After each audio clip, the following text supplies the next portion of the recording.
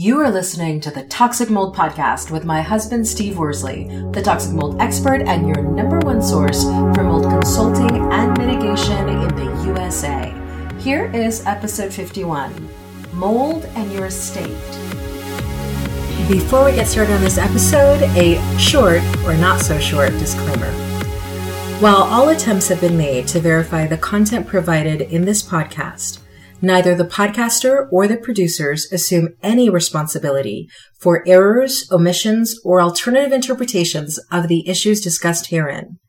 All information stated in this podcast is the opinion of Steve Worsley. Steve Worsley is a mold specialist with over 20 years of experience in the construction and mold industry. The Toxic Mold Podcast is for information sharing purposes only. The views expressed are those of the podcaster and his alone. These views should not be taken as expert instruction or commands. While there may be references to medical conditions and symptoms, all solo podcast episodes are the opinion of Steve Worsley, and any medical questions or concerns shall be addressed with the appropriate licensed medical professional or professionals. As the podcaster refers to different mold types, please be aware that Steve Worsley is not a microbiologist, and questions concerning mold specifics should be answered by the appropriate professional. The listener is 100% responsible for his or her own actions. You can check out Steve's books on Amazon about mold and dealing with mold in your home at amazon.com/author/Steve Worsley. And if you're interested in scheduling a mold consultation, over the phone consultation with Steve, you can be sure to find out more about those and his availability at cnccontractorservices.com. Now, let's get to the episode. Hello, everybody. Welcome to a brand new episode of the Toxic Mold Podcast. Steve, we are talking about estate planning and mold. Now, people are probably saying, what does planning your will and your trust and your estate have to do with mold? Well, what does it have to do with mold? Well, ironically enough, so a lot of the podcasts we do, and a lot of stuff that I write about or the Facebook posts has to obviously do with experiences that I've seen. And we have just dealt with an incident where it was a trust. So it was a home, I'm assuming, the owner passed away. We actually went and looked at this property last November, I believe. Well, then we had to go back out there again. They were ready for mold remediation, or so they thought. And it was in a trust. And so it made us think about, that's kind of interesting. You would never think that mold in a trust or an estate would be a podcast we do, but that's why we're doing it, is because most people don't really think about it. That's true. They don't. And we were talking about this too as well, is that as people get older, your house tends to smell, I call it the old person smell, but it tends to smell differently. The older people tend to keep their homes warmer because they're colder body-wise. So there's a lot of different factors that could really ramp up a mold infestation issue. Sometimes they run humidifiers. Yeah. There are lots of factors that as you get older, your body is changing. What you need in your home changes, but that also can create a mold problem. But I don't think a lot of older people talk to their kids about, well, if there's a mold issue, how do... Right. Before I die, I don't think their prepare? kids even know. I don't think the kids say anything to the parents either. Exactly. Because this home in particular, and I've dealt with a few estates, and it's kind of ironic. They're all the same. Like, the carpets are outdated. I mean, everything. And so it's a haven for mold. And, if the parents, we want the parents to be talking to their children about, well, if there's a mold issue. But what about the parents or the kids talking to their parents? Exactly. Because, it's kind of it's a weird deal, I guess, because I think most people they're more concerned about their parents' health, not the condition of their home. Correct. And the parents are maybe old and they don't want to upset them, and so they don't bring those kinds of things up. But like you said, they keep the homes warmer. A lot of them like to run humidifiers, and it just, at the end of the day, they're just contributing to a major mold issue, and they don't really know it. And before you know it, your parents are passed away, or that person's passed away, and now you have to deal with it if you're the trustee.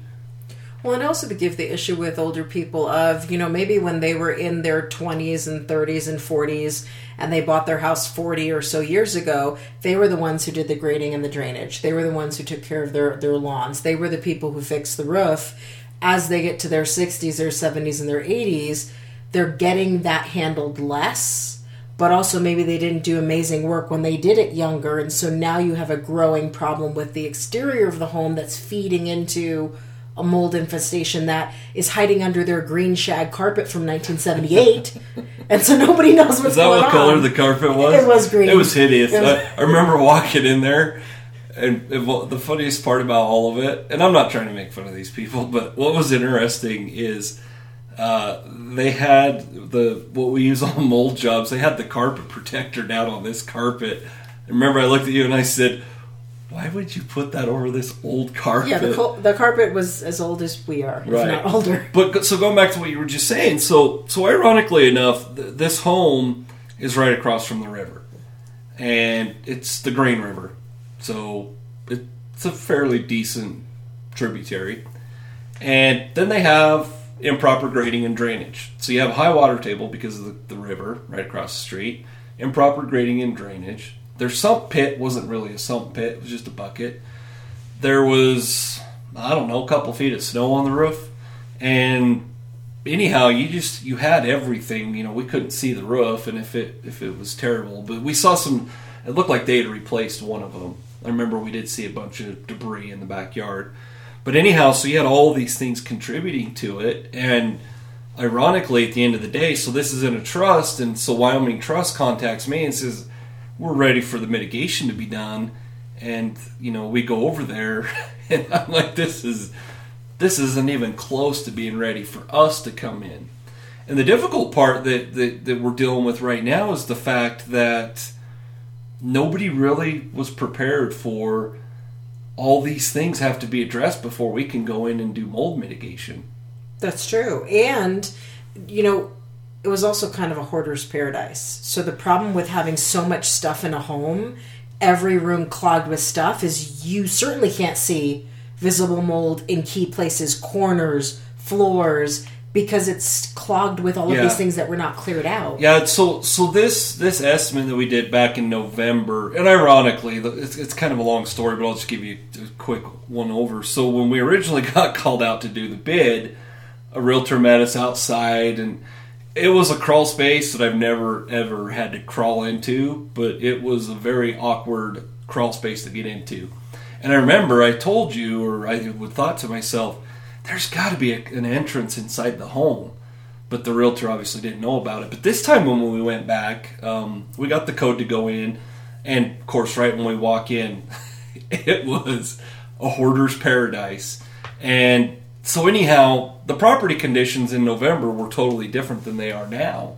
And so when we went back here recently, I discovered that they still hadn't fixed the grading and drainage. The sump pit hadn't been addressed. All the stuff was on the main level. When we did the original estimate, we bid to do an air test on the main level, crawl space, and then our baseline on the exterior. Well, all this stuff is in there. It's kind of crazy. I mean, I don't know. I don't know the backstory, but they need to get everything out of there. And so I told the trust company, first of all, you've got to get all the personal belongings out of the home. Because like you said, we don't know. We can run an air test and do everything right down in the crawl space and still fail. It could be caused not because of the crawl space, but because of what's in the living area. So they have to fix all that. They've got to fix the grading and drainage. They've got to take care of the sump pit.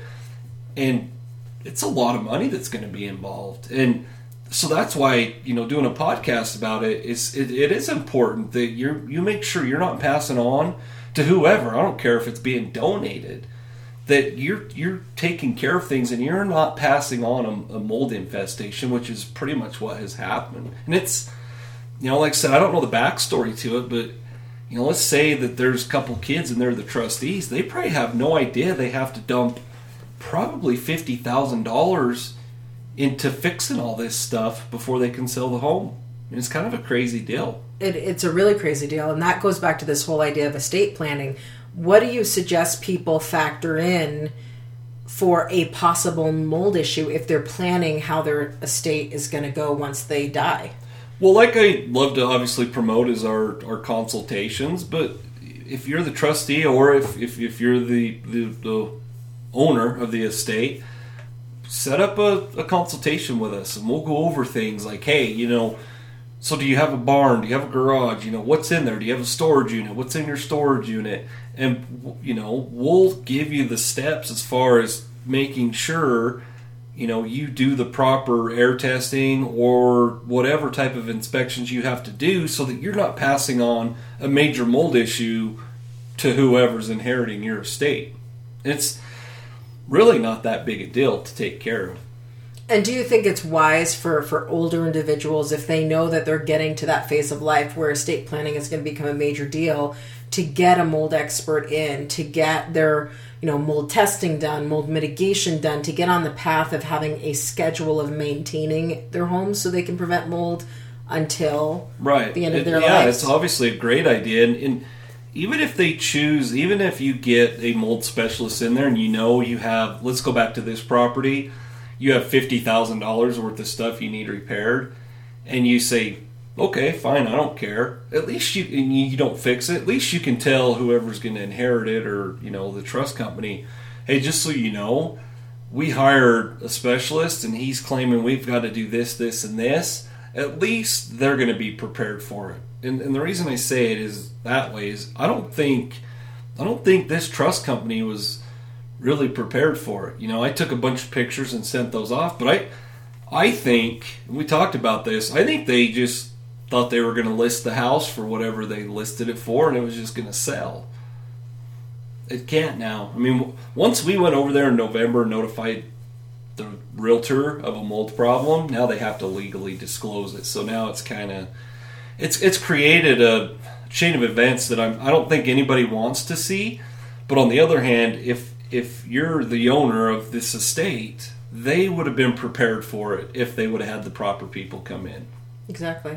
Now let me ask you a trickier question. What do you do if you're the adult child of somebody who's getting on in years and you can tell that they're, whether by smell or by sight, that there's a mold issue, but your older adult parent is like, no, it's not an issue. It's not how does that adult child, knowing they're going to be the trustee of that estate at some point, how do they handle that kind of a situation with mold? Well, obviously that is a fairly tricky question because you can't force your parent or parents into addressing the issue if they don't want to. Maybe they'll let you pay for it, but still, I don't think it's a money issue. I think it's just a stubbornness. They don't care. At that point, it is a difficult situation because you can't really force it on them. But as that adult child, you're at least made aware of, hey, here's what's going on. And I think the best way to answer that is if it's going to cause a rift, don't go down that road. But you do know, if you're the trustee, that once they pass away, you're going to have to call someone in like us. But if your parents are giving you pushback or parent prior to them passing away, in my opinion, it's not worth pushing the issue. I mean, no reason to cause a rift. But as the trustee or you inherit it, you at least know that that's what's going on. Okay, and here's another scenario, because lots of older adult children of much older parents, at some point they have to put their parents in a nursing home, leaving the family home empty, but they still can't do anything with it because the parent obviously is still alive. How do they manage or prevent mold in an empty house that probably still has that musty odor because it's not lived in?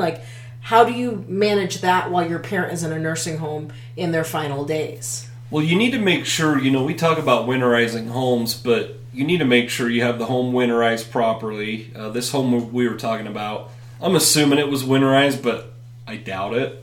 Well, let me reword that. I doubt it was done properly. Okay.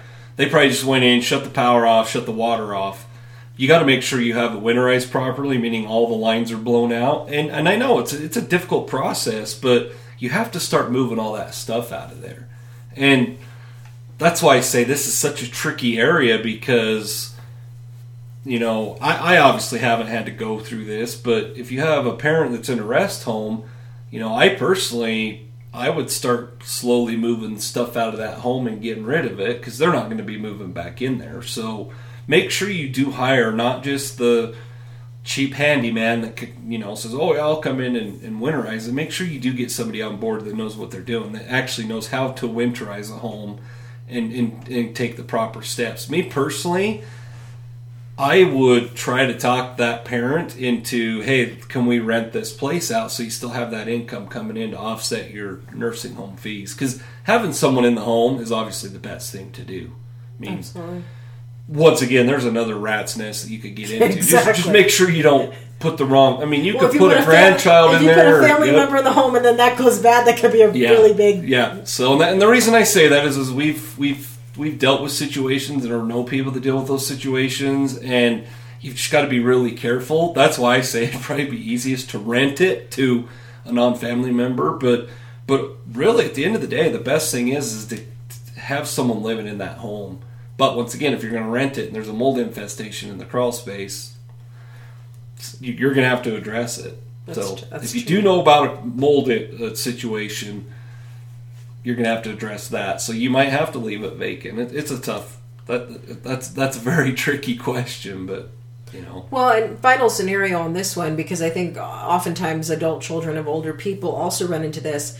The family home has been the only home, and you were raised in a home where that was the only home your parents had ever bought together and lived in. And so your grandmother has a home, your parents have a home, and then that home just stays in the family. When you know you're in a home that was built 60 years ago or 70 years ago, and your parent is getting up in age, and you know that this is an old home. You wrote a book about toxic mold in my old home.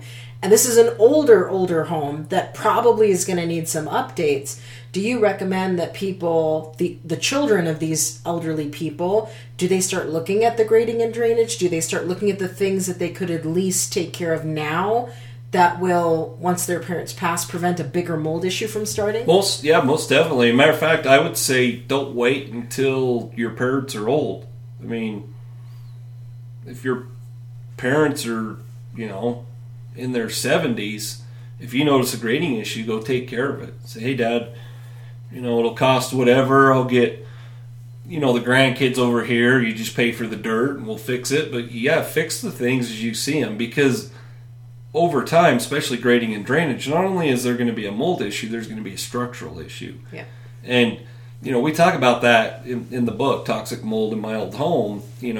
When you see foundation cracks, most people are like, well, why are you looking for cracks in a mold inspection? Well, because that crack is being caused by moisture, which in turn could cause a mold infestation. So to go back to your question, fix everything as you can. Grading and drainage is so simple to fix, and it is probably the most common defect we see. And I look at it and I scratch my head and go, why don't people pay attention to this? And most municipalities do have codes for that, but the code inspectors, they don't really care.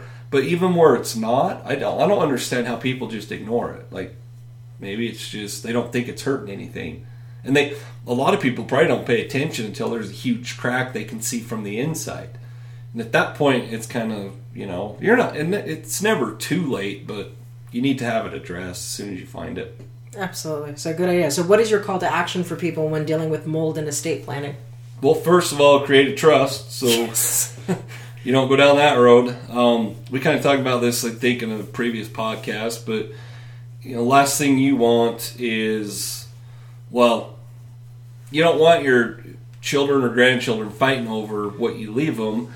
But if you don't have really any close family members, it goes to the state. And I'm pretty sure the last thing you want to do is give more money pretty much to the state. So create a trust. Toxic Mold in My Old Home is on Audible and ebook and paperback. So make sure you get that. Awesome. There you have it. Toxic Mold in My Old Home. Grab it on Amazon today. We will catch you guys in the next episode of the Toxic Mold Podcast. Prevent toxic mold exposure before it gets in your home. Download Steve's free mold investigation checklist at tinyurl.com/CNC mold checklist. Again, download Steve's free mold investigation checklist at tinyurl.com /CNC mold checklist.